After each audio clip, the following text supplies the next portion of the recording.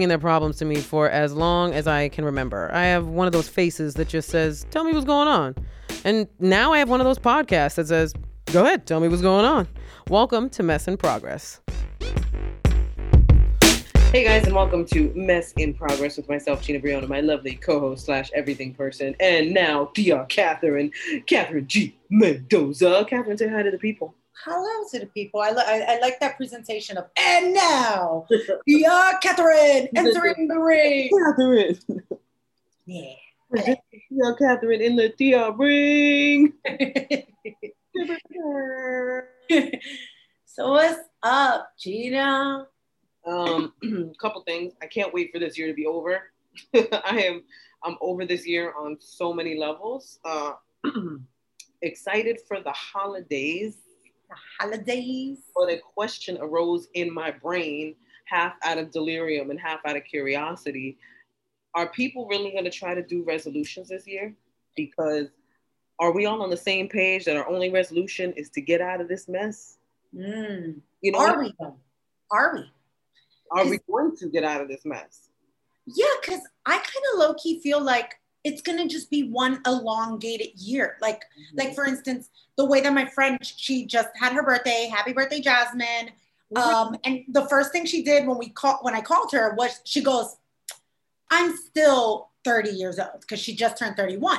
And I go, that's true. I feel like none of us actually aged a year, right? So we had a birthday, but did we have a whole new year? Like, don't we deserve to say, I'm still a year younger. You know what I mean? Same thing with the new year. Should we just be keeping the same resolution we made in 2020 because we never got to resolve that? How can you make the same resolution if your resolution was, I'm gonna work out more and gyms are still closed? Right. What's your new resolution? Like, I wonder if the quarantine has changed how we look at resolutions. Are we now gonna base our resolutions on our individual lifestyles and being honest with ourselves? Like, what do we actually want to improve, having spent so much time with ourselves? That's a whole fact. I think that it's weird because I feel like a lot of people, you're right, it's like individual. It's how you specifically look at your life and how you look at things. For me, I'm like, the working out thing, honestly, this year has taught people you can do a lot at home. Yep, 100%. Right? But there's things like the traveling thing. Some people want to travel more, you know? I think that you got to be realistic. Like, we don't know when, and by we, I mean people in the United States don't know when we're getting out of this mess. Yeah. So is it likely that you're going to do a lot of traveling in 2021? I don't know. I've been to the Bahamas, and I've been to my living room. Bahamas is the bedroom. That's as far as I've traveled. That is as far as I've gotten this year. I miss traveling. That's one thing I will say. I definitely miss traveling. Not the actual act of having to get on a flight or having to get on a train, but the being able to go to a place that I've never been before. And even if I only have a day in that spot, like normally, even if I only have a day, I try to do a little bit of sightseeing. I try to like go out and, see where I'm at. Like one time I was in San Francisco for like a day and a half, and it was my first time in San Francisco. Like I miss those moments. Yeah, but you were doing it for work. Yeah, I was doing it for work. But even still, like travel, if you could travel for fun, if you got that kind of money, go ahead and travel for fun. But I mean, at this point, I think if people want to travel, it's almost like if you want to travel, you got to plan to leave the U.S. for quite a minute. You know what I mean? It's interesting. I had a friend of mine who sent me this yesterday. It was an article in The Cut. I think it's the New Yorker. It might like a New York Magazine. Sorry, The Cut is a part of New York Magazine. And it said, "Shameless on vacation. A certain kind of American is still traveling internationally, and they're not sorry." And there was this whole article about leisure traveling still within this time. So it's like, that's why I said, but you're working, right? I do think there's something to be said about work travel, because when somebody has a profession like yours as a comedian, who is a on the road comedian, it's part of your lifestyle, like how you make your money. Yeah. But somebody who's doing it leisurely and shamelessly, that is another, like, I'll tell you this quick story. So in the article, the one of the well, she's a girl. One of the girls, they're in Tulum, Mexico, because that you could travel over there during these times. And they go with a group of people, and they have fun. They're posting pictures on Instagram, all this stuff. What ends up happening is one of them gets sick, then they all get sick, and she decides, oh, if I'm gonna get sick, I'm not gonna get sick in Mexico, so I'm going back home. Right, now there's the problem. So she not only goes to the airport to come back home, but she lies on the form about being in proximity to somebody because she hasn't shown symptoms. She's, you know what I mean, seemingly good. Mm-hmm. She gets to the States, again, seemingly good, apparently chilled with somebody in the States, then got tested, because that's how she knew. She didn't get tested over there. Then she got tested, found out she had it, asymptomatic, had not only exposed somebody she chilled with here, but clearly whatever happened in the travel process, if she lived with other people. And here's the funny part. It literally said, her quote, "I was exposed to COVID and now I'm going to quarantine for 2 weeks in Mexico. Like, I'm sorry, I'm selfish that way." It's that mentality. Mm. That is where I stand with traveling. That's where I stand with realistic 2021 goes. Like, listen, right. Even if you yourself are traveling for work, there are people like that sitting next to you. Know that. Yeah, that is a whole fact. Like, it's hard to believe people can be that selfish, but there really are people out there that are like, whatever, I'm good. So if I'm not showing symptoms, then I shouldn't be, I shouldn't be quarantined, or I shouldn't be held back from what I want to do. Like, meanwhile, you out here infecting people, and you're infecting people that could have, health issues, immune system issues. You're infecting these people because you infect a person that could infect another person. Exactly. And then that's what, you're right. That's what messes me up about that situation. Because that story made me not want to go to the airport right now. Like, because I'm going to be freaking Lysol macing everybody. But it's not even like, that's the crazy part, that when you think of where can you get sick? Mm-hmm. Who knows the like one surface or whatever the case may be. You've been a germaphobe your whole life. And I mean a serious germaphobe, where every handle, you wipe off every handle, where, you don't touch anything that you have not personally seen cleaned right in front of your face. If utensils come to your table, you still clean them off. You don't know about the plate that you're eating on. Like, you literally have to be that serious about it, because anybody could have touched anything. Right. And it could have whatever on it. There are, and I'm going to say this proudly, newfound germaphobes. Yeah, of course. Right? Like, there's a new breed of us. And I am in that breed. Like, I think over the summer when there was outside dining, because there was like a slew of like a downturn, and I went to some outside dining thing with one friend, and this person kept calling me maniática, which is kind of like, not maniac, but obsessive compulsive. And it was because I am cleaning everything. Anytime I touch something, I clean it. Stay the hell away from me, like in proximity. I'm in here eating, but everything I touch, he was like, "Are you gonna clean the straw she just gave you?" And I was like, "Yes, I am. I'm cleaning everything." I don't know that hoe. Right. You've known me for years. I wasn't like that before. But yes, I have become this way. I will say this. I hate, though, when people judge it. Because, listen, mind your business. I get it. That's not what you're trying to do. But in this moment, all you're telling me is that my quote-unquote maniática ways is making you feel bad for not being as like clean as me. Because it's not about paranoia. I don't think people should be paranoid. But I do think that when people chill with like-minded people of leniency, then they forget almost. But when they chill with somebody who's like rub-a-dub-dub every second, they're constantly aware of, shoot, should I be doing that? Yeah. Like, did I not do it enough? I'm just kind of like, except that some people are newfound maniacs. Yeah. You do have to accept that. And I don't even blame people for being germaphobes, because the people that have probably been safe through this have been all of the germaphobes, honestly. Yeah. So, I mean, yeah, this should turn everyone into a bit of a germaphobe. Like, nobody should be traveling with that attitude of lady in the article.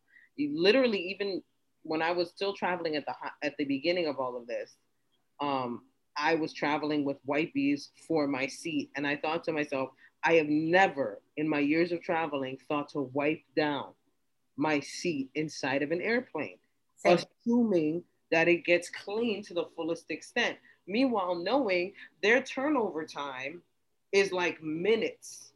Yep. Like we've all seen the pilot and like the entire team walk off of a flight that you're about to get on. Yep. And it's barely even, you just said it, minutes. Mm-hmm. Where did you think?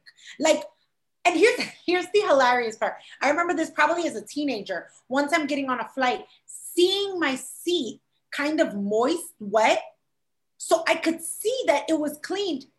And at the time, instead of being like, oh, it was cleaned, and I did have that thought. Yeah. I was like, ew, it's wet. I need to dry it. Now I appreciate it. I will sit in that alcohol. Like, I don't care. Yo, if you had to make a resolution, a realistic resolution, that's what we should call them, realistic resolutions. Yes. What would be yours? Mine would be something that I've probably been very concentrated on for myself, is setting certain goals for myself in terms of knowledge. Like I'm loving learning new things. Like I have probably about 6 books that I've purchased that, you know, I'm like, okay, I got to read this one next and this one next. And a lot of it is, I have 2 philosophy books that I bought. I have 2 cannabis cookbooks because I took a cannabis cooking course, or I'm still taking it. And so I want to experiment with that stuff. Just like keeping up with the skills that I want to learn now is kind of the goal, because I have to set daily goals for myself. Otherwise, I feel like I don't accomplish anything. If I don't give myself stuff to do, like a to-do list of like, okay, get up, you got to read from this book, you got to read from this book, then you got to do this, and you got to do that. Then you'll work on some comedy. Like, I'm trying to get better with time management and with following through on things, because I've noticed a serious lack of follow through in the plans I make for the future. And it really annoys me, because it makes me get down on myself when I don't accomplish the things that I say I want to accomplish, and I let them fall by the wayside. I get really angry because I know I had the time to do it, but my procrastination and probably low-key, high-key, my fear of success or fear of more success is what keeps me from achieving those goals. So I'm trying to be more on top of that. That would be my more realistic, real talk resolution. You just made me teary-eyed. You see that? No. I was like, damn, girl, you crying? I'm like, that was beautiful, guys. That was mad honest. That was so beautiful. She's gonna follow through, and she's gonna cook with some cannabis, guys. I don't know. I just got like cannabis for me. But it's a one-eye cry. It's a gangster cry. It's a gangster. Oh, like the India from the trash commercial. Yeah. Back in the day, they had that guy that would cry out of one of his eyes. Everybody had a joke about it. That I'm sorry. Catherine, when it comes to COVID, is one of her eyes tears. The other one the other one's dry as a bone. I know, I agree with you. Like about like that's a good one. Like the realistic follow through. I think we all have that to some degree, right? Mm-hmm. I would say that yes, I should probably read all the books that I like bought in like the middle of quarantine, where I was like. Actually, I bought this one book that I just heard is being in, like, it's in talks to be made into a television show. So I'm almost like, I should read it before it gets made into a television show. Because I bought that during quarantine. Let me see. Mine, honestly, this version of the podcast, since we do film it, this year has put me in the camera, like in front of the camera, a lot more, which is one of my, I don't know, it's not a comfort zone for me. I think that this year I have actually started working a lot more on my personal TikTok, and because I did it for fun, rather than like for a company or for a job. And I'm seeing some type of growth on it. Yes.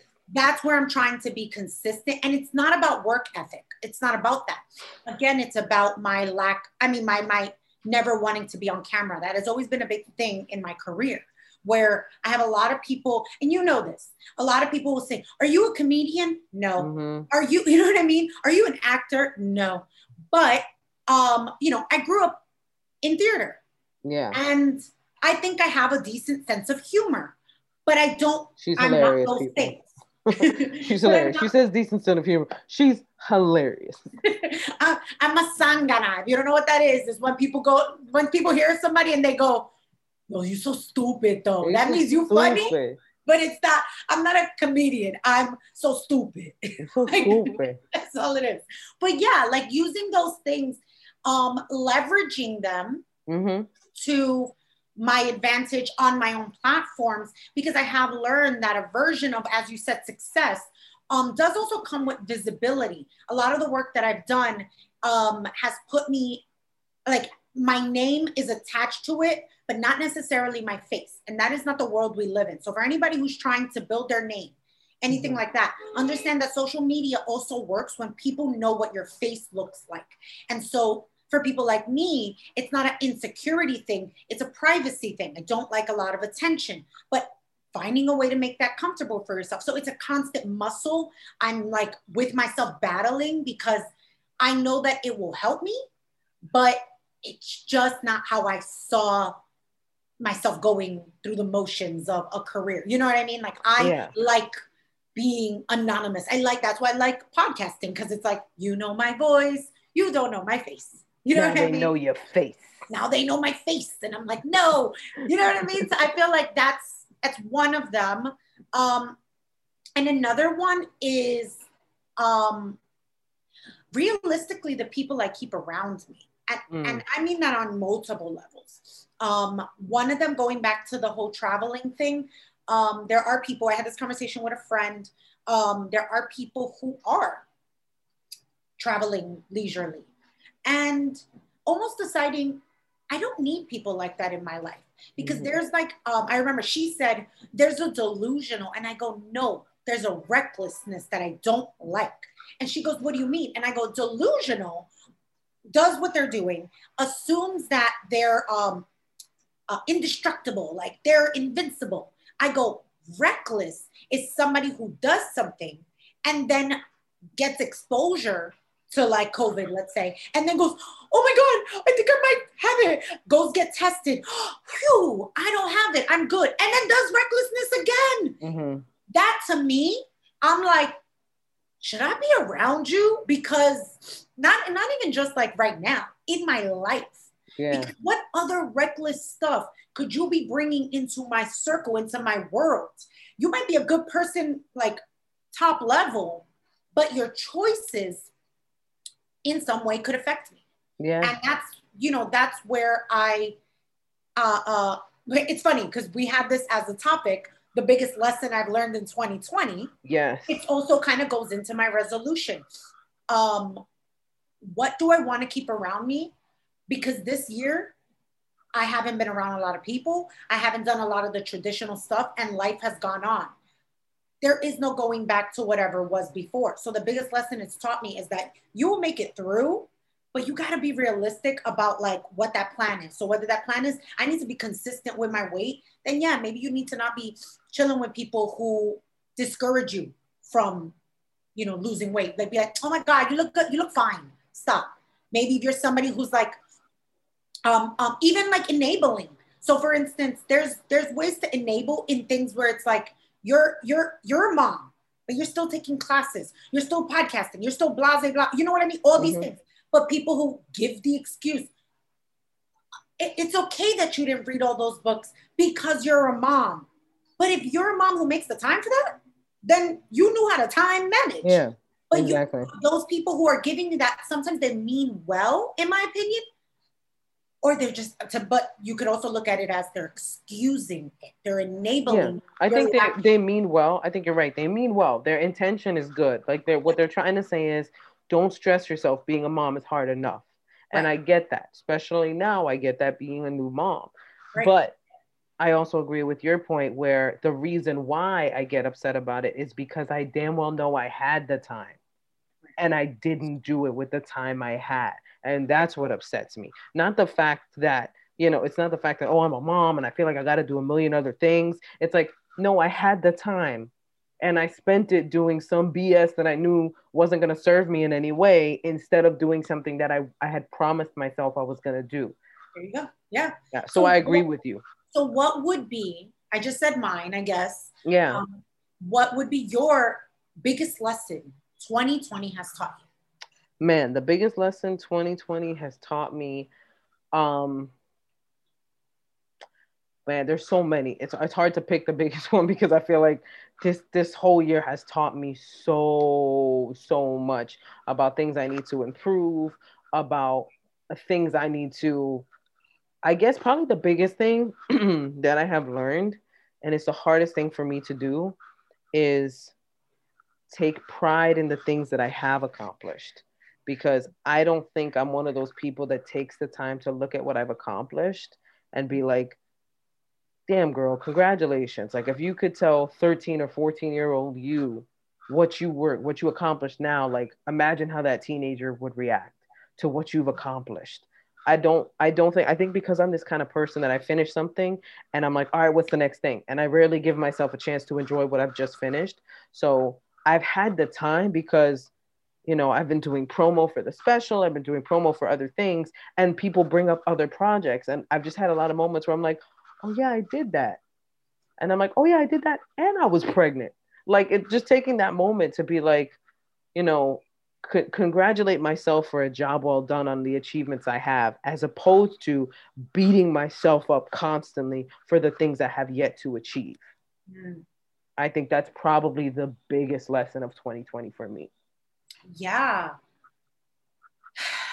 I would think that that's actually first thing I ask myself.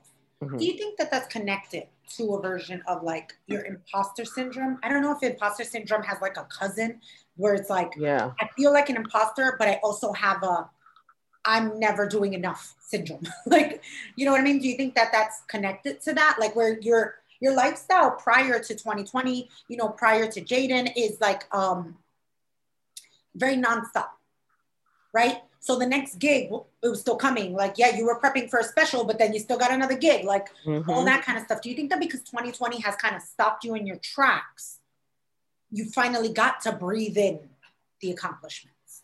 You know what I mean? I think because I was forced to slow down, right?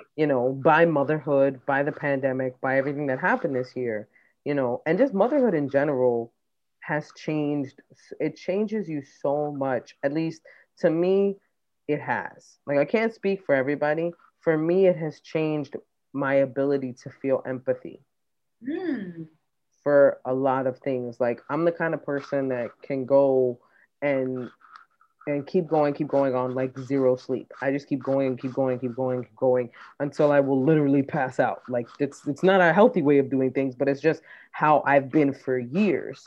And now, thinking of my son doing that, I would feel terrible being that example to him of a person that just runs themselves, ragged and just runs myself till I got nothing left and I literally pass out, instead of learning how to take time for myself and respecting when other people need to take time for themselves and having a little more understanding of that. Because whereas before, I think my mentality being what it was always like, oh, you mad soft, like, why you need time for it? We need to achieve things, we need to do this. And I think with the pandemic and with motherhood, I think I had so many realizations of what I would feel if I saw my son going through something like this.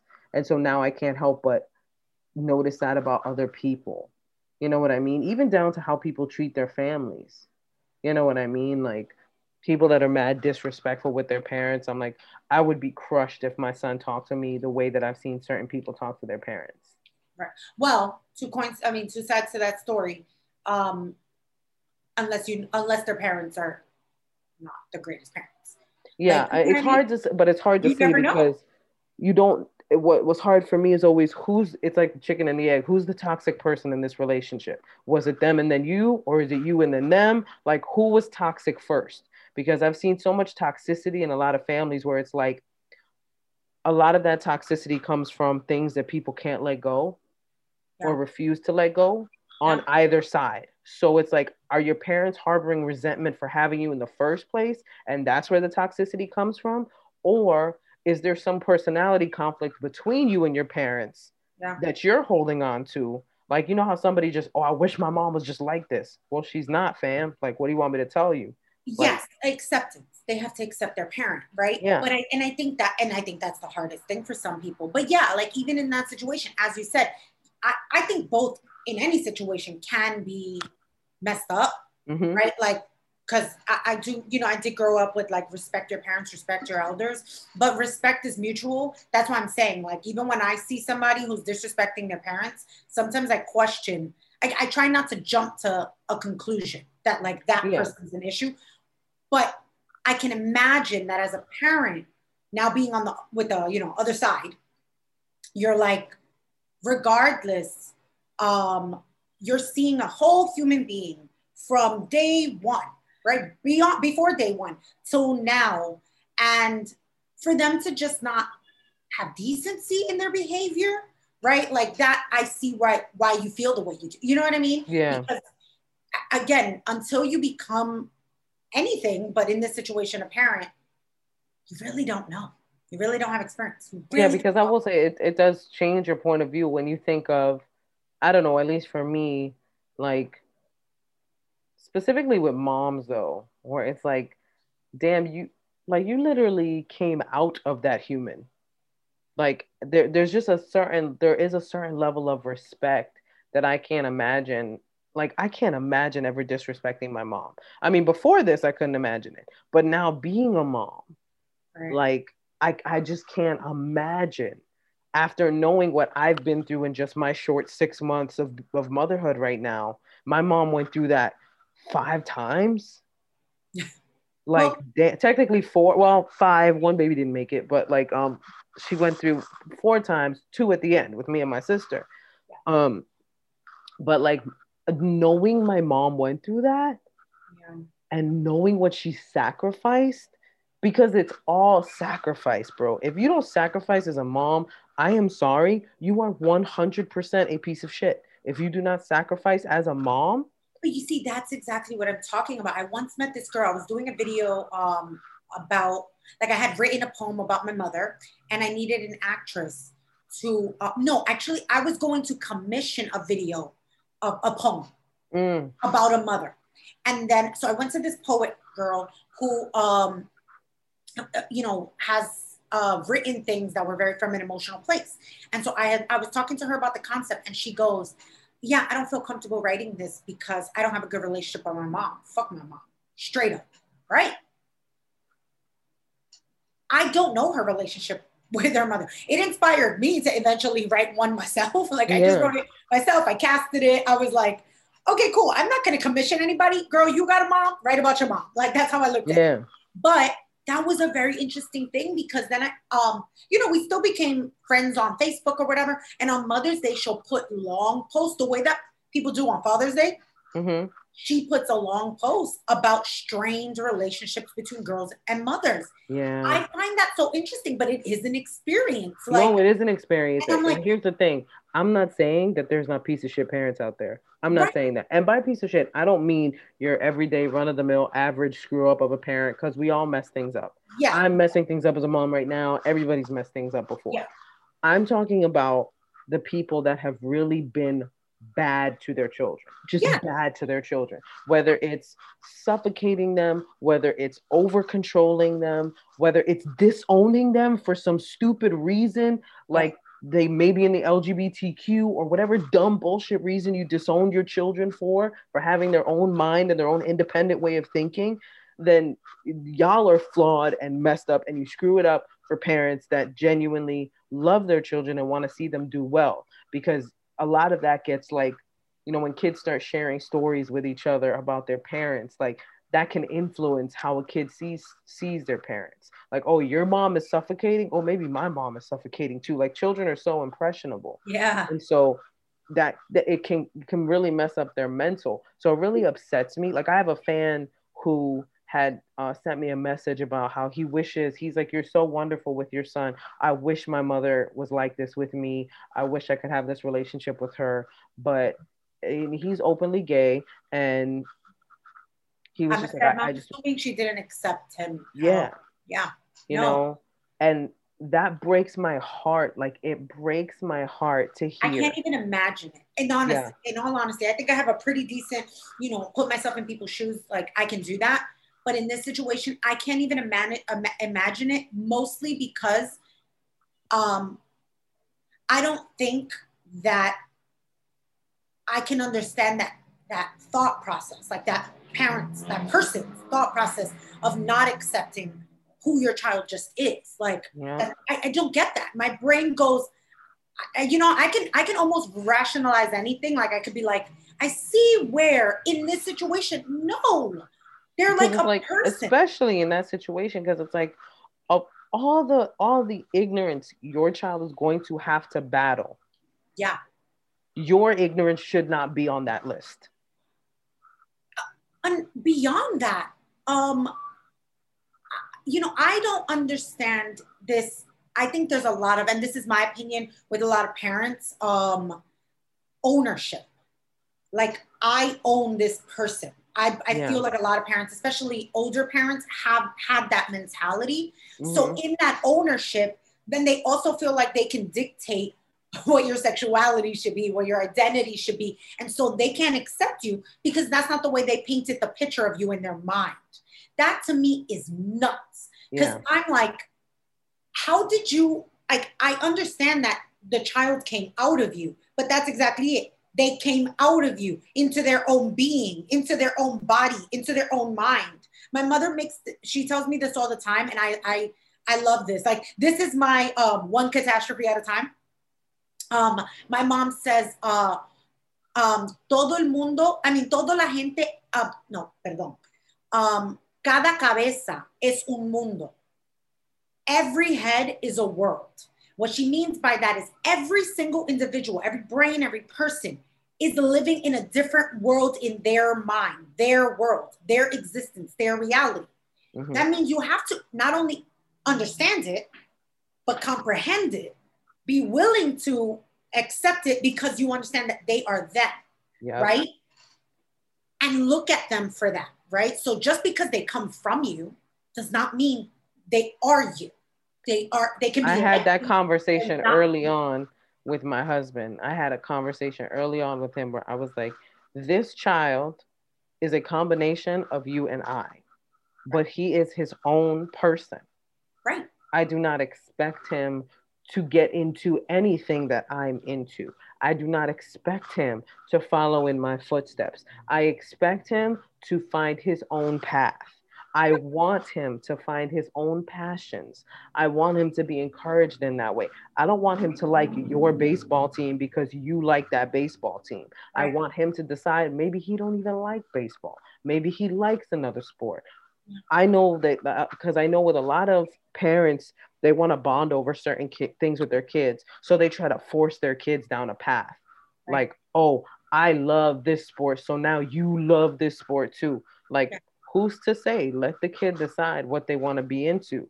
Right. And there's a way to do things. So for instance, if you love baseball, hypothetically, and you take your kid to games because that's your favorite pastime, if your child goes to a few games and you see that they're enjoying it, then that's different because they're enjoying it. They're going through the motion with you. They're going to probably grow up to have a nostalgic idea of it. But if you take your kid to a baseball game and you see those first few times, they're bored, they don't want to be there, don't force them. That's not for them. Find something else or go with someone else. But to this idea of like, ooh, my child is born. Now I have my little slugger to go with me to the dude, that's your fantasy. You are doing, hold for sound. Hold for sound, please. Hold for someone getting arrested and or carted off to the hospital. I have no idea. It's an ambulance. So you know what? Yeah.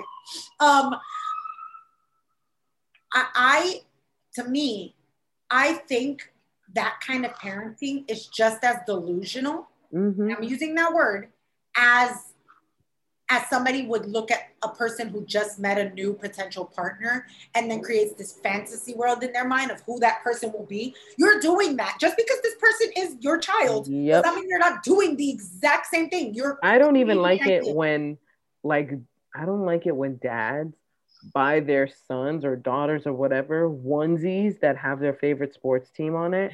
Like, even that gets on my nerves. It's like, oh, he's a Mets fan. Is he? Future Mets fan. Is he? Why don't you let the kid make up his or her mind on what they want to like? Like, for some reason, that always irks me when people buy their kids, like, because you're trying to force this kid down a path. Like, I understand you're hype about it and you want to see them, like, look, somebody bought me a Mariah onesie. I wasn't going to throw it out. But if Jaden decides he likes Mariah, it doesn't say future Mariah fan. It just says always be my baby. Oh, and it's a reference to a Mariah song. Like, that's cute. it. No. You know what I mean? But like, it's like, yeah, when it says like future this fan, like, let's let did the kid tell you that? I don't think so. So like, maybe we need to, Gina, there needs to be a line of baby clothes where it's just like, might like the Mets, might not. Deal with it. Yeah. Or future blank space fan. Like, future blank fan. Like, let the baby fill it in. Right. Well, or maybe that's the parentheses. Future, they will decide. Yeah. We'll just make us some new agey millennial type baby clothing where it's like, let the baby decide. Let the baby decide. I'm gonna be such an annoying new agey mom for everybody that's around me, because I've already prepared certain statements for my son that I say to him now. Like, when he's freaking out and crying like crazy, I'll be like, let's go have a private. Let's go have a private chat about this. Right.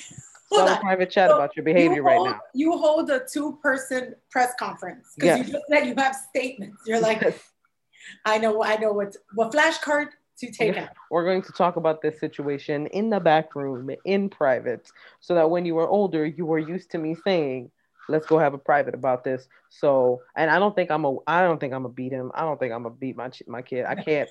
But beat is such an aggressive word. I know. I can't even imagine papao. Like, papao is nothing to me, but papao, I can't even imagine slapping him on his little butt, because every tear breaks my heart.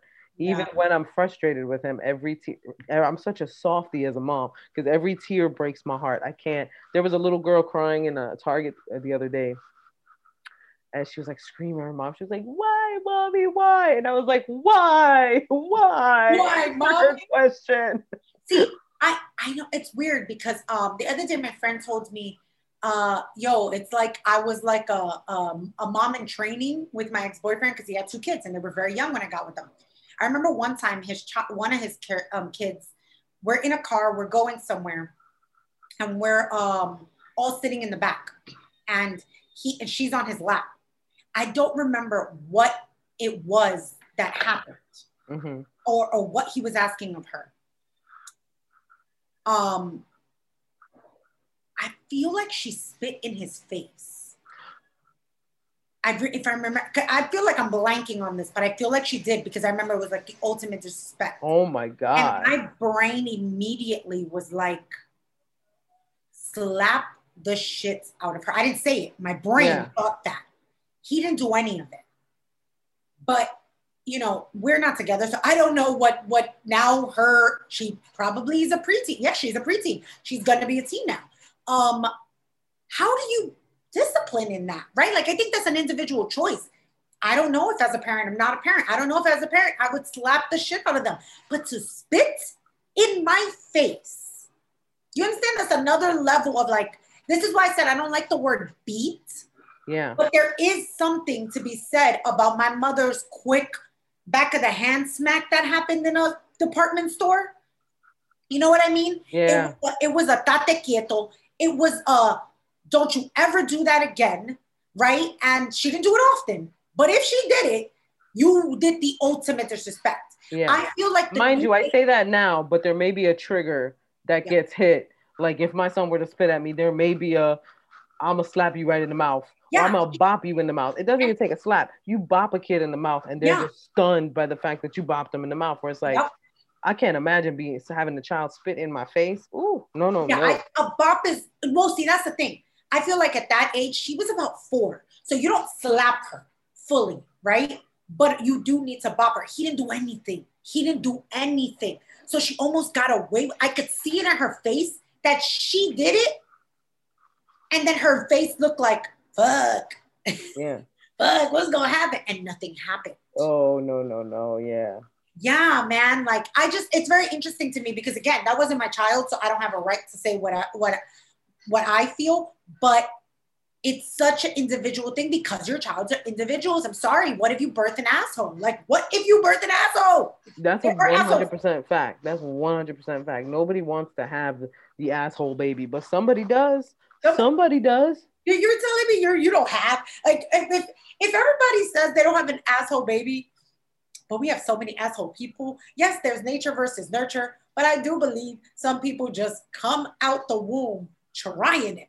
Trying it on another level, because they all try it, but on another level of trying it, where it's like, no. I'm gonna test the waters with everybody, and that's you as a parent. You got to pull your child aside and I do think that there's depending on the behavior, like how disrespectful the behavior gets. That's a pull to the side and be like, I'm going to whoop your ass in front of these people. I'm going to do that. If you continue this, and that's about embarrassment. That's about, I'm going to embarrass the crap out of you, because you're not like beating your kid, but even just a little pop out in front of other people when they're crying. Oh yeah. That is embarrassing to them. And I think that's the important part. They know they need to learn embarrassment, because it's also like, in return, what she did to him that day was embarrassing to him. Yes, it was embarrassing. It was disrespectful. And now she doesn't know that. And if she does, again, it's that teaching of empathy. 100%. Because the thing is, she knows it, but she don't care, right? I'm not saying her in particular, but if she knew it and didn't care, it's not about hit her in the mouth because of your pride. It's understand this is the level of disrespect she gonna show people in general. You just got a taste of what is to come with her behavior. It's nuts. You know what's funny? I got into an interesting conversation because I was feeling bummed.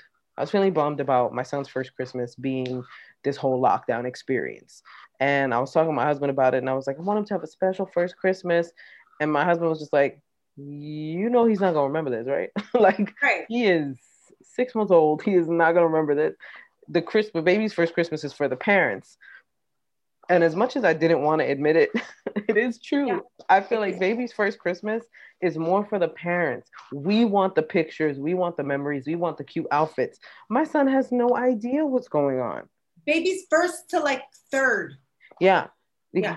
No clue what's going on in terms of Christmas. Like, no idea what presents are. No idea about Santa Claus, whether or not I go with that story or not. Like, no clue whatsoever what's going on. But for me, I was bummed thinking about his first Christmas being spent during like a pandemic and in quarantine and blah, blah, blah. Just in case we aren't allowed to go visit my family, which I'm hoping we will be. But it's so true. Like, I want those Christmas card pictures. I want those, like, oh my God, he's wearing the cutest Christmas outfit. And I want to show them to him when he gets older. I want him to, I picture me and my son, like, I'm all vieja and he's in college. And I'm like, look at your first Christmas. That was during the worst Christmas ever.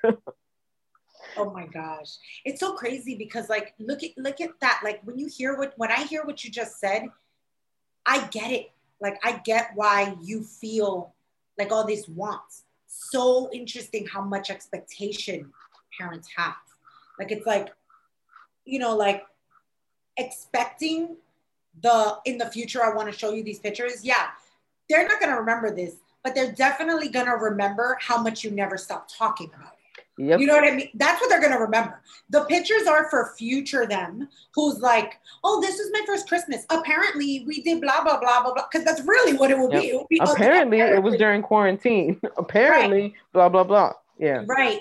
And so, yeah, it is about the parents. It's not first 3. Like, I think my niece, who's now 5, this is the first Christmas she's actually excited about. So okay. it's fun. It's weird. We enjoyed all the 4 Christmases. We enjoyed them. But this one is actually hers. Yeah. This one, not to say matters less than Jaden's first, but to her matters more than her first one did, right? Mm-hmm. But Josephine, my sister, still got her first Christmas, like with her baby. And so I hear you. Like, it's like, it is about y'all, but I'm sorry, you're new parents. It makes sense, right? There is an element of parenting that's very show-offy. Like you can't even help yourself. Like if I had no control over myself like I do, I would be posting nonstop pictures and videos of my son. I am obsessed with this tiny human. I am obsessed with him. You know, there's an app. I don't know why I didn't think about this before. Jesus. There's an app. I will find out what it is, where you literally post endless pictures of your child on the app. And your family and friends all have the app because it's made for baby pictures and videos. So that way you're not bugging people on social media, but you are putting it somewhere for your parents who may live far away and want to see a picture of them every day. And then plus at the end of like the year, you have all these pictures from that year. Yeah. You know what I mean? Which is kind of cool because it's a thing, because parents want to, like, oh my God, look, he rolled over. And you can literally match a picture that they sent you a week ago and you go, girl, that is the same thing he did last week. You were just excited that he did it. That's me. That's me 100%. 100%. Yeah. Well, Jaden does one thing 10 times, and each time I'm amazed, just as I was the first time. I'm like, oh my God, he's clapping. He hasn't started clapping yet, but you know, we're close. We're getting there. We're very close. Wait, hold on. Are you teaching him how to clap so that he can practice your sets with you? First of all, my intentions are nobody's business. Let's start off with my intentions are nobody's business. I am merely teaching him how to clap. Do I do it to videos of myself? Possibly. Possibly. Oh my God, she is raising her future announcer. Ladies and gentlemen. Ladies and gentlemen, my mommy. That's what I'm going to teach you. Ladies and gentlemen, my mommy. I was like, isn't that adorable? Mm-hmm. It's so funny, but listen, I do feel for everybody right now with Christmas, right? Like whatever your Christmas is spent as, like, I guess unless I'm being real, I have friends like this, unless you've been alone. Like, you know, I have friends whose parents have passed, don't really have a lot of family, that they're very alone. Unless that has been your Christmas for like the last few years, this is going to be a shock to everybody's system. Yeah. Thanksgiving was already a version of a shock. This will be a version of a shock. I will say that in Latino communities, specifically, we do Noche Buena more than necessarily Christmas. And Noche Buena is a day for family, right? Like Christmas is the day after. Well, I know in my family, Christmas wasn't like, we didn't open presents in the morning. We opened presents at 12 o'clock, midnight. I don't know if there's just I think it's because of Noche Buena, but also it's like, girl, it's Christmas. It's 12 o'clock. And it was the one time a year. One present. We would open at least one present, me and my sister. They would let us open all the presents. And then in the morning, and this is really interesting because it's a very like hybrid immigrant parent, but then also American custom. Mm-hmm. We would wake up, and then in the morning, we would have one gift from Santa Claus, which the reason why that made it more special than the other way around is because at night is the tias and tios presents, is the parents' presents, right? But in the morning, it really made it magical. Yeah. To wake up, and you had already opened all the gifts. No more gifts under the tree. Now, then my mom would go, 12 o'clock, open all the presents. My mom would go, you guys have an hour to play. So we would go to bed at 1, right? Mm-hmm. Then but she would go, you need to go to bed because you know that Santa comes in the middle of the night. Ya cuando la luz se sube, when the sun is up, Santa can't come. Santa don't come. Right? And we would be like, no, but like, what if he don't make it to Brooklyn when by the time the light comes out, Ma? It was that. I also really thought that he came from the radiator. I was one of those kids who thought like, that's hilarious. I thought that the radiator turned into a chimney for the 2 seconds. A chimney. A chimney. And then I was like, but he came from the radiator. And I used to be like, but which radiator? And then there was this one radiator in the corner that had a flap that was a little bit like messed up. And I was like, that's it. That's the Santa flap. Santa's radiator right there. Don't touch it. Santa I'm gonna leave the cookies right there. Cookies. I didn't leave him no cookies. I said that like Cookie Monster.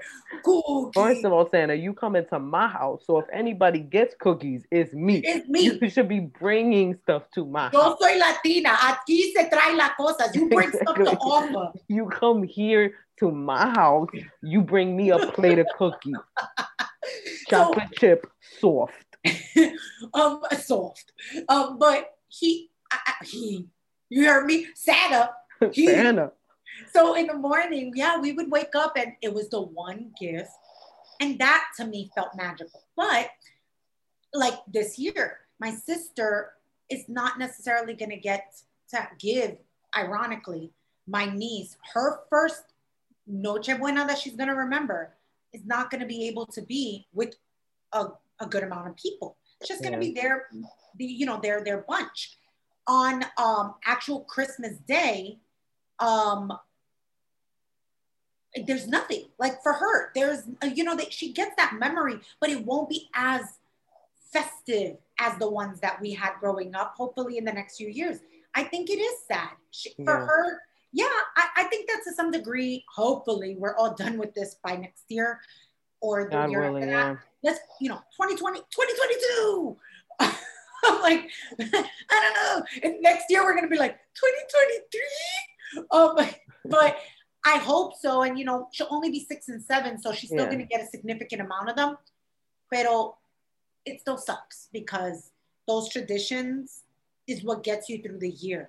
It's what means something in 20 years, and I do respect that. Like, there's a sadness that comes with it, like, especially if you have elderly parents or grandparents. Every holiday counts. Every single one counts. Yep, that's 100%. It's hard. It's not, it's so hard not to be selfish. Yeah. Not to want to be selfish. It's also harder. I don't know if you've seen this, that there's places, like there's different countries that have actually, contained the pandemic and have gone to a resemblance of normalcy. So for this country to see stuff like that to any degree, it's like you and your friends getting in trouble on the block for doing some stuff, and all your parents put you in punishment, right? But you and your siblings, you have one sibling who's still acting up even in the house, so your parents don't let you out, but all the friends that got punished now can go back on the block and chill, and you just looking at them from the window like, Michelle, act right, because they don't let us out. Like, just get it together, yo. Why you don't know how to act? I just need you to, like, the next time she comes in here, don't say but. Like, just stay shy, yo. Just stay shy, because I want to go on the block. They're playing hopscotch. That's it. That's how I feel. And hopscotch. That's how we all feel right now. We cannot red light, green light, 1, 2, 3 this Christmas. Like, we cannot. There's no red light, green light, yo. It's all red light. It's all red light. Red light, red light. There's no green light in sight. Right? But hopefully you will get the opportunity to still make it, something worthwhile for you guys. Because, at least that you still have the ones who do live in your home. Yeah. There will still be plenty of Christmas time posts. There will be plenty of time to post those pictures, adorable pictures and videos. And I'm still going to get him presents. I can't help it. I already got his first one. Did you? I mean, I'm like, don't blow it up, but I'm like, to who? Future Jaden, who's listening to this, and it's like, wow, you told everybody. I got him a little fake controller. Oh my God, I know, but if you can see this at home, I mean, you can't see this at home, but she has legit, like, it looks like a PlayStation controller. Is that, no, that's Xbox. It looks like an Xbox controller but it's like a baby Xbox controller. It's like if Nickelodeon made an Xbox controller, she got him that. That's so cute. It's so cute. So you're training a gamer. No, his dad plays. First of all, I have nothing against video game people. Here's my issue with video games. I was just discussing this with my best friend the other day, whose children play like Minecraft and all this stuff. Because he actually had to not yell at his kids, but like he got to one of his kids was like yelling at the screen, and he stopped them from playing, and he was like, "Is this real life? You're playing like this is real life. You're getting upset like this is real life. This is a video game." And that's my issue with video game players. When you start to become that person, like this stuff is supposed to be leisure. It's supposed to be fun. It's supposed to be whatever. When you start screaming at the freaking screen and throwing your controller and get like, come on now, that ain't real life. You don't get that mad about real life problems, but you get that mad about video game problems. So like, I'm not a huge fan of the world of like gamers and video game playing, but if he can do it and just have fun with it and learn not to get frustrated with it and realize that it's not real life. Like if you lose in Mario Kart or whatever, you don't got to be upset like your life is over. So I don't want him to get in that mentality, but like just to know that his dad is playing and that he could sit there and play on his little fake remote or his little fake controller, like just for them to have that bonding moment. Like I'm not going to be one of those moms that's like, because I don't like it, you can't experience it. Like experience it and make up your own mind. If you want to play video games, I'm fine with that. But my rule for adults is the same as my rule will be for kids in video games. Don't do that shit if you have not finished everything you need to do work-wise. Facts. It's leisure. That's leisure. That's not for you to forego work or homework or whatever for you to do that. You do that when you have the extra time. Yeah. No, and that's my only rule with it. Like if you're doing it in lieu of getting stuff done, then I don't want to hear it, because you're wasting time. You're wasting time doing that. Yeah. So I'll let him experience it and make up his own mind as to whether or not he's a fan of playing video games. And then I'll let him rock. Like you could rock as long as you finished your work. You want to go and you want to play, and depending on his age, like you want to play for like an hour, go play video games for an hour. But you're not sitting there 3-4 hours, even if it is leisure time. You're not sitting there 3-4 hours doing this. Yeah. Because that's what you've wasted so much of your day. Yeah. I think it's like it's a personal preference. Playing video games, it's for some people, not for other people. But when it's a distraction from the things that matter, then that's a problem. That's when it becomes a problem. It's not really about judging gamers. It's just about you're not living. You're not doing what you need to do.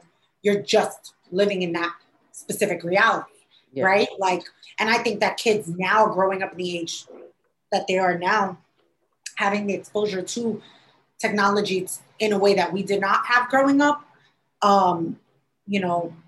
they could have a very skewed idea of reality if all they've ever known was the phone and that and this. You know what I mean? Like it's like, that's a very interesting thought. Like, how do you encourage set boundaries? Mm-hmm. Yeah, but that's still such a cute little gift, because it's like I could see a little kid like next to their dad, like with the fake controller. It's like when I've seen those memes that it's like they give the kid a controller, but it's not plugged in. And then I'll wait till he's a little better at the game so he doesn't get frustrated, and just explain to him this is not real life, so don't take it serious like it's real life. If you mess up, if you die in the game, I know you're upset, but like you just have to really take the time. I feel like we probably come from a generation of parents that like did not have the time to sit and explain things, so they did not have the patience to sit and explain things. So we have the luxury of having figured out time management wise and just even just verbiage how to talk to our children, because we've all also realized that like, oh, there's a lot of stuff in my childhood and the way that I was talked to that I don't want to pass on to my child. You know, like I don't want to be that parent that says stuff like, what are you, stupid? And my kid can't figure out stuff. But I mean, I heard that from mad adults when I was growing up. Like, what are you, stupid? Why can't you do this? Why are you being so lazy? Why you this? Why you that? Like, not communicating properly is, I think, the cause of a lot of issues and resentment that children have for their parents. Yeah. Because then they feel like, it feels like you have a warden, not a parent. Like, is this a prison? Like what is going on here? Like I'm treated like a prisoner. Yeah. And I'm not saying be willy-nilly and let your kids do whatever. Obviously, there's a level of authority that you have to maintain, but learning how to communicate that authority, learning how to almost have an authoritative energy without having to grip up your kids all the time or scare the crap out of them. Like the way I see my best friend talk to his kids, when he needs to speak to them sternly, he speaks to them sternly. But it's not on some hovering over you, you're going to live in fear of me. But it is on some like, I am your father, you will respect me. Yeah. Because it's my job to keep you safe, to keep you educated, and to prepare you for the world. That's my job. So you will respect me. And then when you turn 18, we'll see how this all turns out. It's interesting because I also like feel like, you know, I did grow up with like Nintendo, right? So, but you earlier, you said like they get a kid who gets upset and then like throws a control. Like my mom would be like, that was the time to teach the lesson of, is that how you treat the stuff that we buy you? Right? Like, is that how you treat your stuff? So that was the quick take it away. There is no, I'm gonna sit and I'm still a believer of that. No, there is no sitting and explaining to you in too much detail why I need to take it away. Immediately the kid knows. In that moment, it's you take it away. Yeah. And then as you take it away, go, you're still not gonna get this back, but I'm going to explain to you what just happened and why you're not gonna get this back. Right. Because people spend money to buy you things, to show you that they appreciate you, that they love you, and this is how you treat the things that they buy you. Or even if they didn't, like as you get older and you start buying yourself stuff, right? Still need to treat your stuff well. Take care of your stuff. Take care of the things. You like playing this game, then you shouldn't like throwing the controller. Right, because if it breaks, then you are going to expect me to buy you another controller because you got angry. Honey, that's how you're going to treat everything in life. You do something and then you expect somebody else to fix it. You know what I mean? Like that's the lesson. And I think you said it. A lot of people didn't have that time, right? My mother, I would say that she did explain-ish, but I also am very fortunate to come to be the youngest. So when you have older siblings, you do have siblings who be like, girl, you're going to break your stuff. Like, you know what I mean? Like you're going to break your stuff and then you're not going to she's not going to buy you another one. Yeah.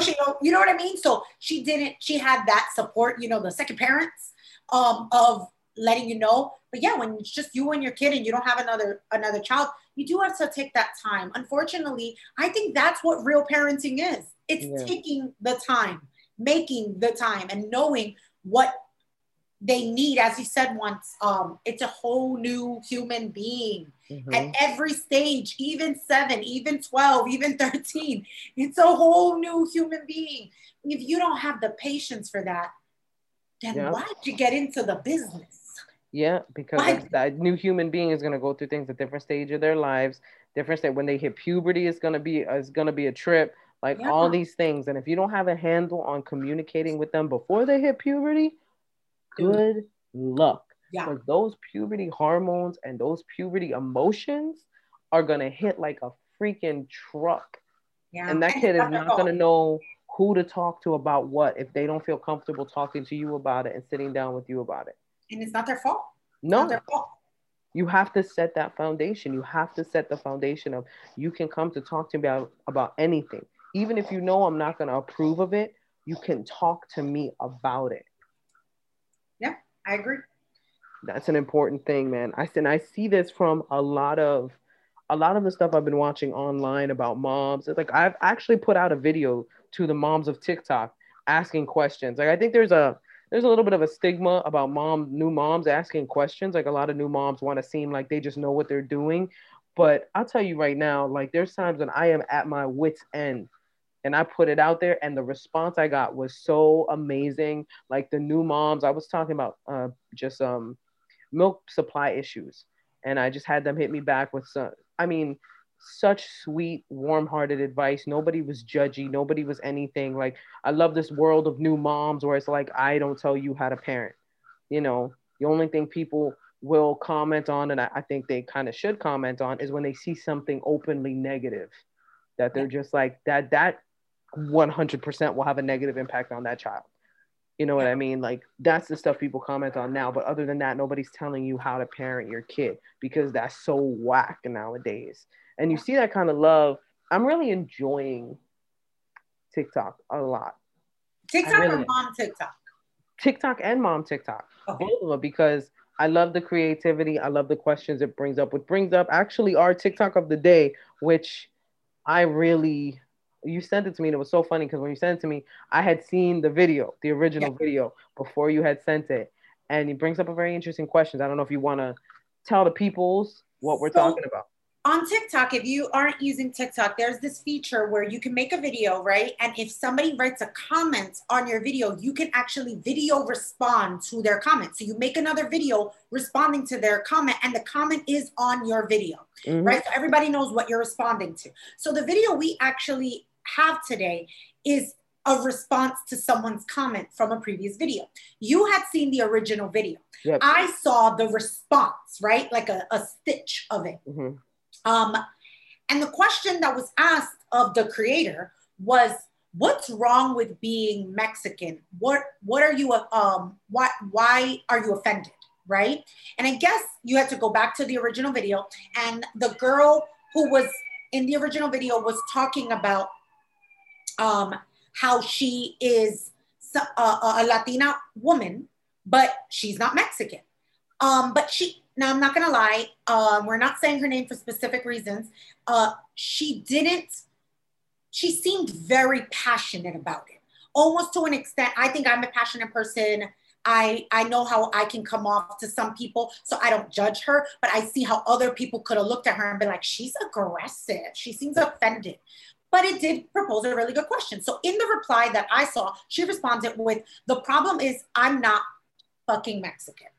That was her response. No disrespect to my Mexican friends. So it made me think, did it offend you to grow up, when growing up, to be called Mexican as a Latino? Did it offend you to be called Mexican? It didn't offend me. I got it more often than not because of the way I speak Spanish. So I could understand why people thought I was Mexican, because I have a very Mexican accent when I speak Spanish. And I use a lot of Mexican terminology because I grew up speaking Spanish with a lot of my Mexican friends. And I dated a Mexican guy for 7 years, and his mom only spoke to me in Spanish. And I sang in their church, and that was all in Spanish. So my Spanish sounds very Mexican. So to me, it does not offend me when somebody asks me, but I can understand why it would frustrate and offend someone to constantly be told that they are something, or that they're, or not being identified as their background.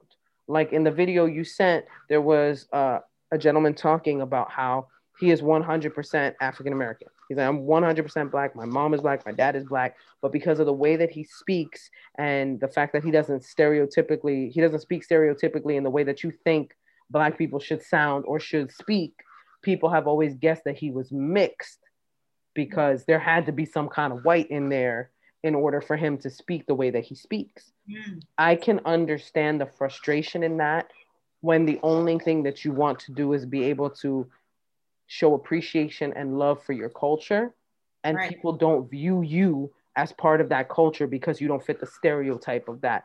Or in this woman's case, I feel like what upsets her the most, or what frustrated her and made her, because she was type aggressive in the video, I'm not gonna lie, the video even to me came off as mad aggressive, where it's like, you're super aggressive about being offended, and I can understand her frustration, because I think it's just, she's more frustrated by the ignorance of people to assume she's Mexican, because you clearly know nothing about the Mexican culture if you think she's Mexican.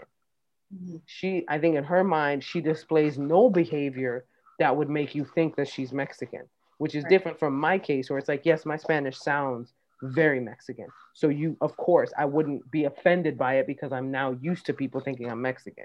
But with her, I think she sounded, I don't know if she was Puerto Rican. I believe she's Puerto Rican. Puerto Rican or Dominican. I believe she might have been Panamanian. I think so. Oh, really? Panamanian? Because her accent sounded so, like, her accent to me sounded very Puerto Rican.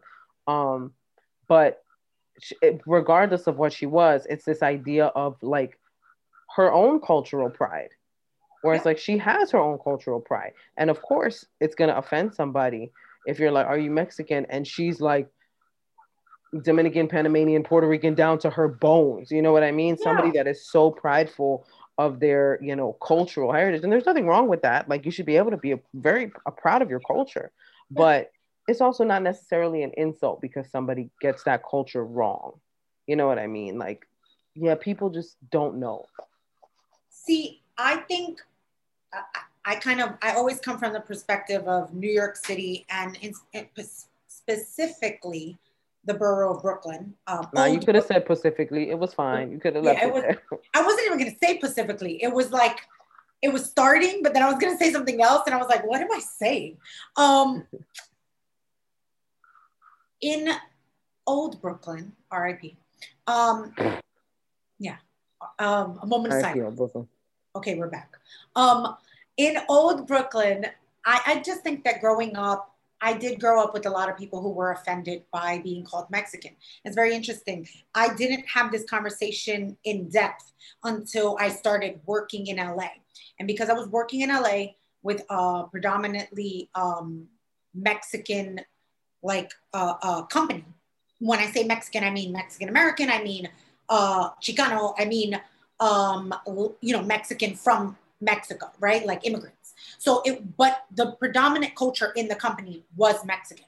And I remember we were talking about slurs, and in talking about slurs, there a lot of it was like wetback and beaner, and that's what they were talking about, right? Because they're Mexican American.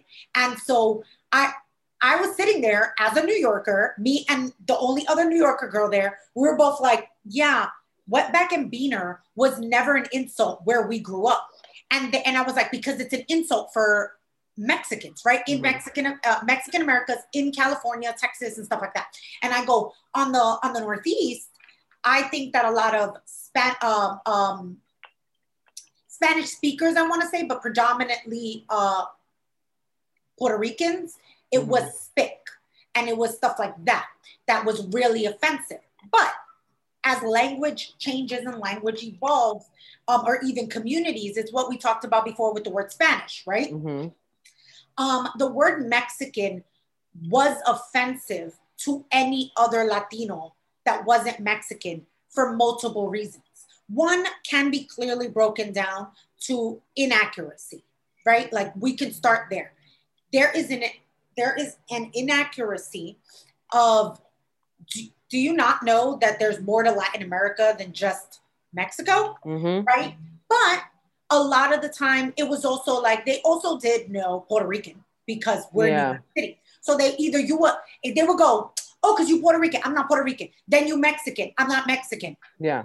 I'm Ecuadorian. Also, that's the same thing, you Mexican. See what I mean? It was dismissing the fact that, like, there's a whole other country. So that's where you get offended. But you're more offended at the lack of, like, even caring that, like, that's like if somebody in the States would be like, oh, where are you from? I'm from the South.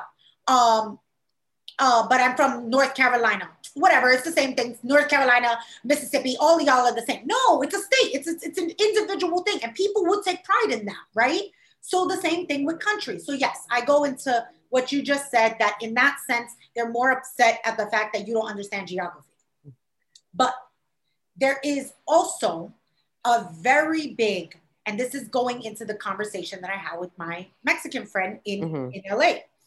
There is a very big anti-Indigenous factor to being offended by the word Mexican. Okay. So here's what I mean.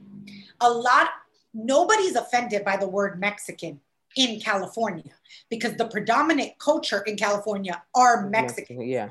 Right? So Mexicans be like, are you Mexican? Yeah, I'm Mexican. Like, they mad proud. That's a pride thing over there.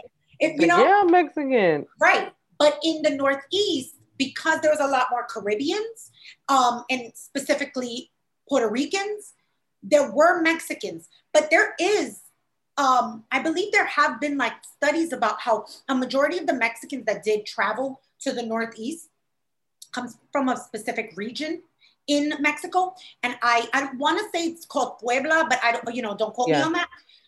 No, I believe you're right, because I used to have these discussions with my ex's family. A lot of the Mexicans that are in the Northeast are from Puebla. I don't know the reasoning behind it, but I know that a lot of them are from Puebla.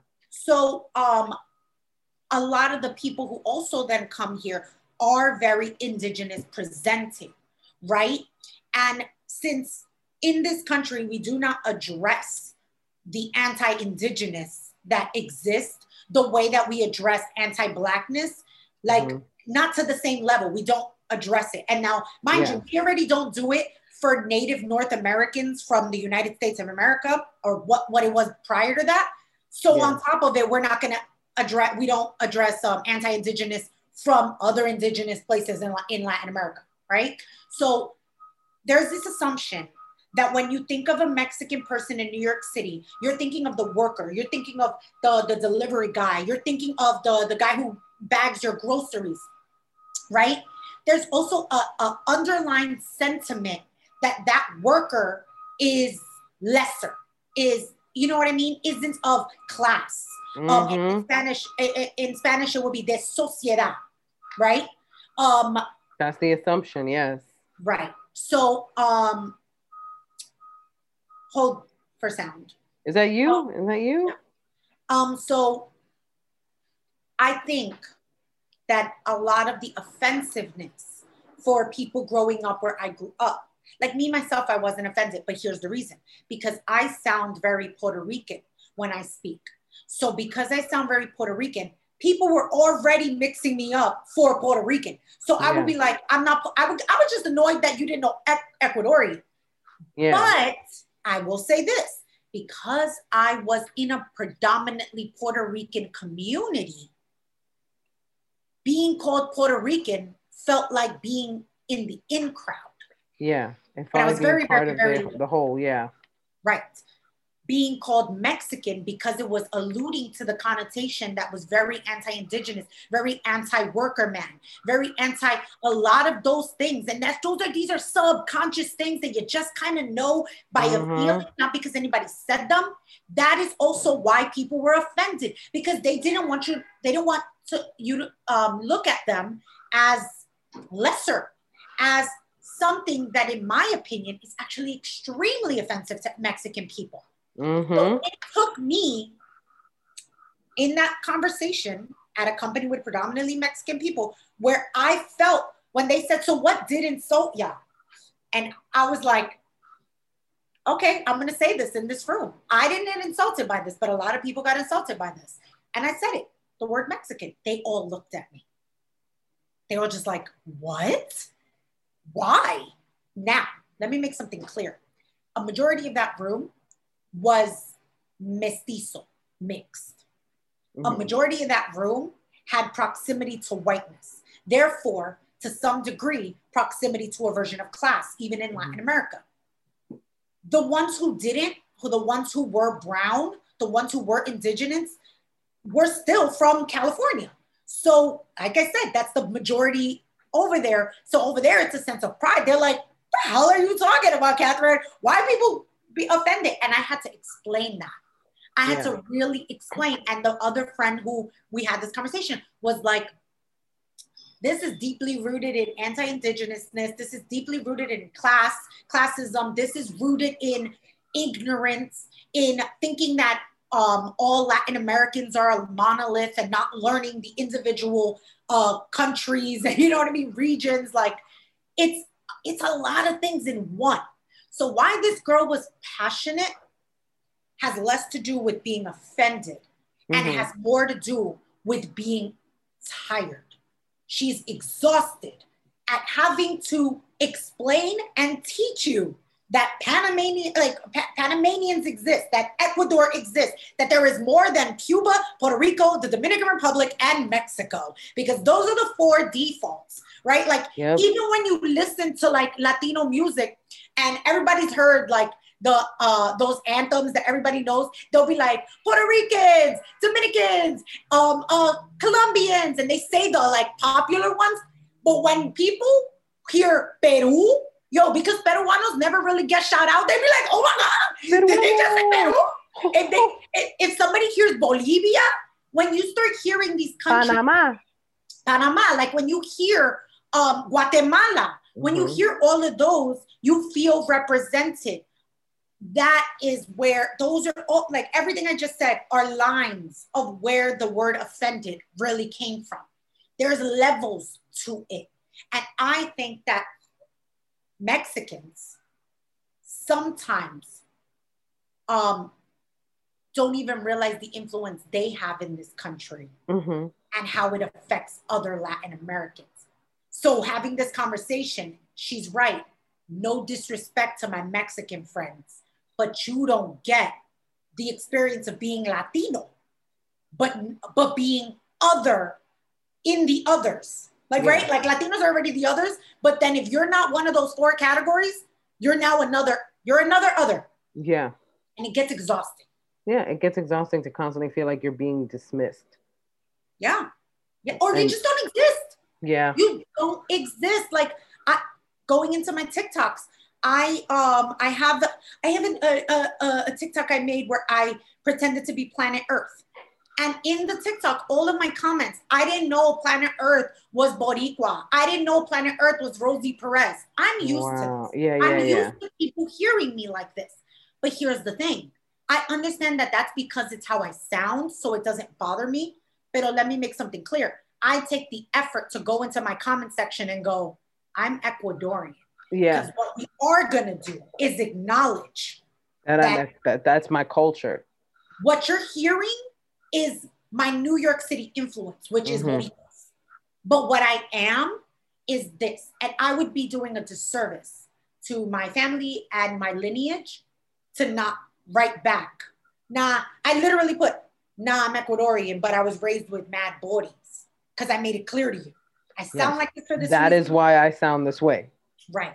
I feel her. Just got to be very careful because you also don't want to start creating a war between Latinos. Yeah. Because the word can be offensive to some people or has been historically. Yeah. In New York City, I want to put a point on that. I understand her frustration because I've definitely gotten from people, and this is just, other Latinos telling me stuff like, well, you're not really that Latina. What they mean is you're not really that Puerto Rican because you don't sound like a Puerto Rican to me.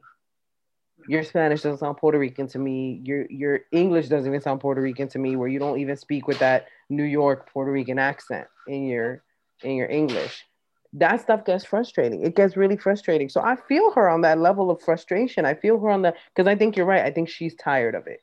I think she's just, at this point, she's just tired of having to do the correction, of having to tell people. Like, by the 90th time that you have to tell somebody, I'm not Mexican, that gets annoying. And you start to get defensive. So people go, oh, so why you offended? I'm not offended. I'm annoyed. Yeah. I'm annoyed because the fact is I'm not Mexican. Right. And y'all keep calling me Mexican, which is disrespectful to their culture as well. Right. Let's move into our Dear Gina, because I have to go pump my titties, baby. Pump my titties. Oh, mommy life. When your boobies feel full and you got to get out of a situation. So we'll go into our Dear Gina for this, our essentially our 2020 recap episode. Love this Dear Gina. It's a heavy one. It's small, but it's a heavy one.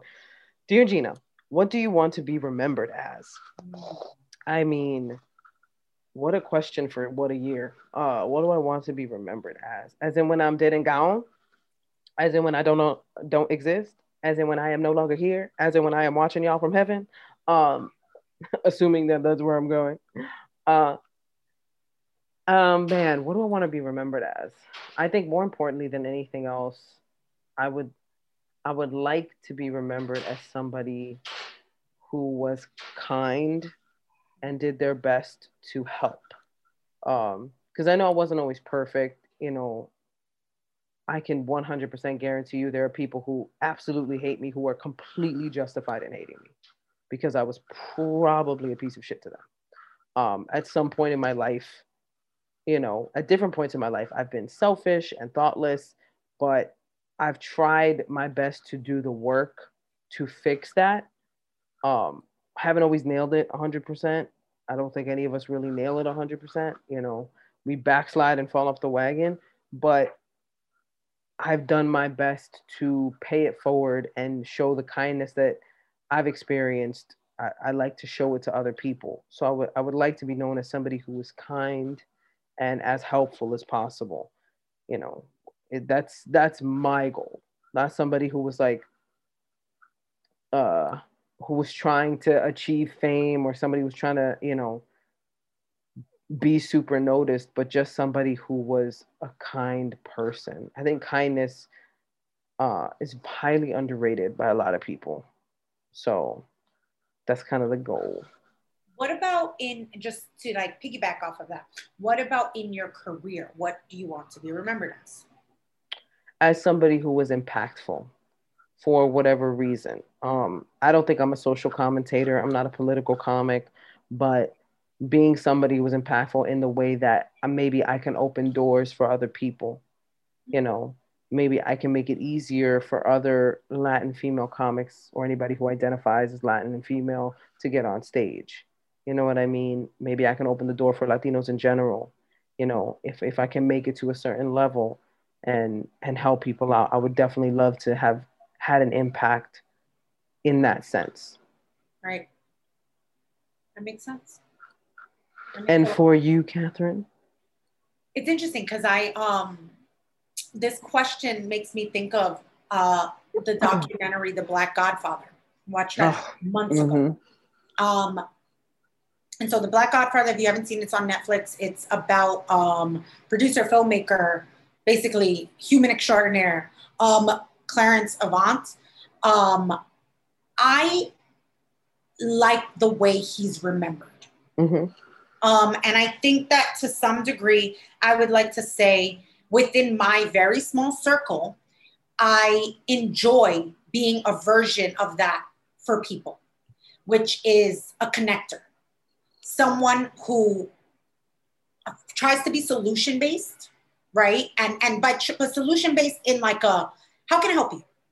Is it that I can help you by understanding you? Because I'm big on understanding. Is it that I can help you by trying to like reach out to somebody? Like, is it that I can help you by brainstorming? How can I help you? Right? I want to be remembered as somebody who tried to help. And I think that can be anything. Yeah. I think that like being helpful, first off, if you're helpful, you have to come from a place of kindness, right? Because there's no kind and like helpful. I mean, you could be helpful and selfish. I will say that. But myself, I want to be somebody who people remember. They're not going to say it off the top of their head. Oh, the person who got me this was Catherine. Yeah. You know what I mean? But maybe in some distant conversation, when I am no longer here, two people who have never met, I've somehow been in their lives in some way through something I did, said, helped with, put on the forefront. And if there was a moment where they both connect that dot and go, yo, she kind of did a similar thing, right? With no expectation of the thank you, just the expectation of did it work? Did it help you? Awesome. Okay, let's move on.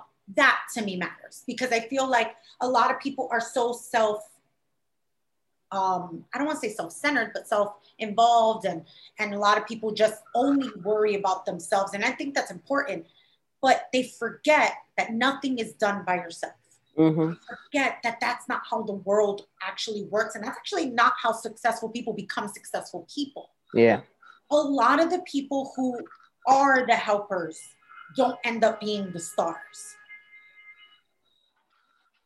And I personally feel like if the people who you did help, if the people who you did come through for in some way, they remember you, as a person who extended an olive branch, then that is how they will speak of you, and that is how you will. That's your legacy, right? And it's not about money, and it's not about fame.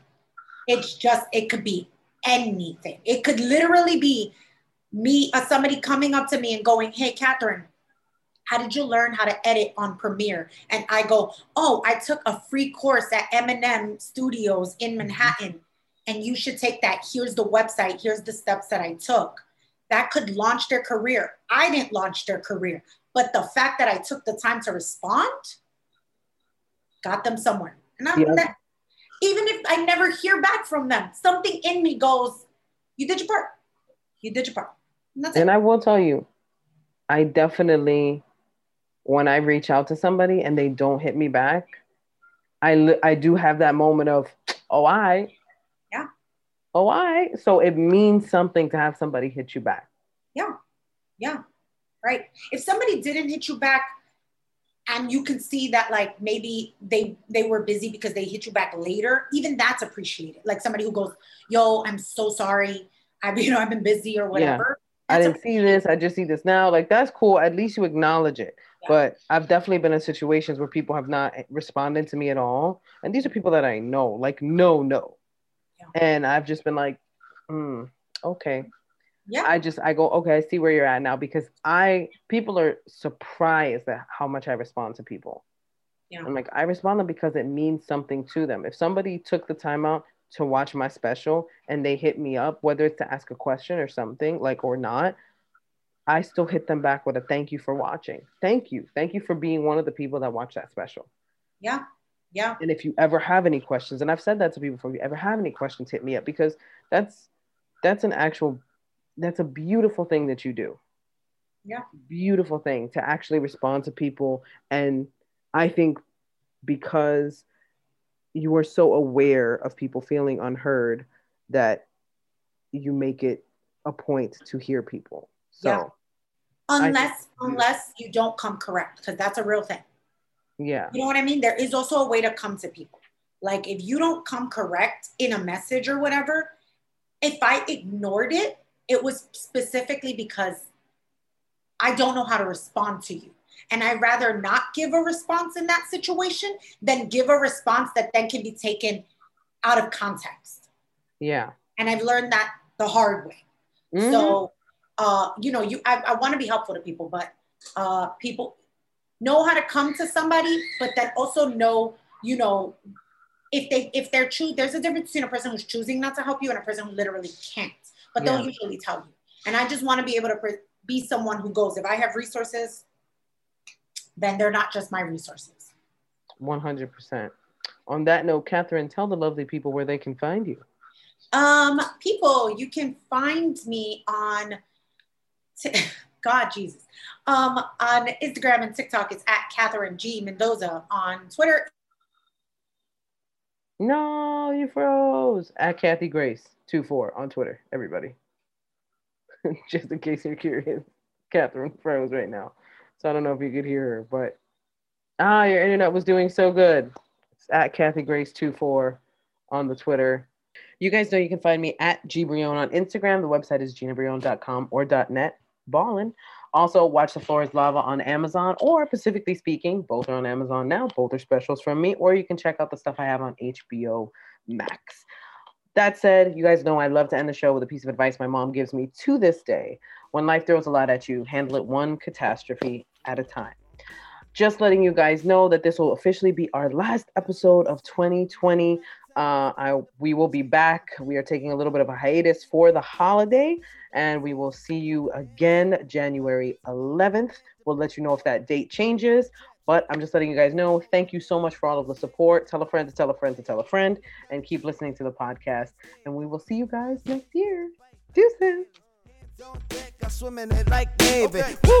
Yeah, do it like that. Yeah. You the kind of chick that's ready to fight back. Yeah. Looks damn good, but really she type bad. Mm-hmm. Go to sleep, I call her my nightcat. Night. Born killer, you a born killer. Go on get him, go on get him.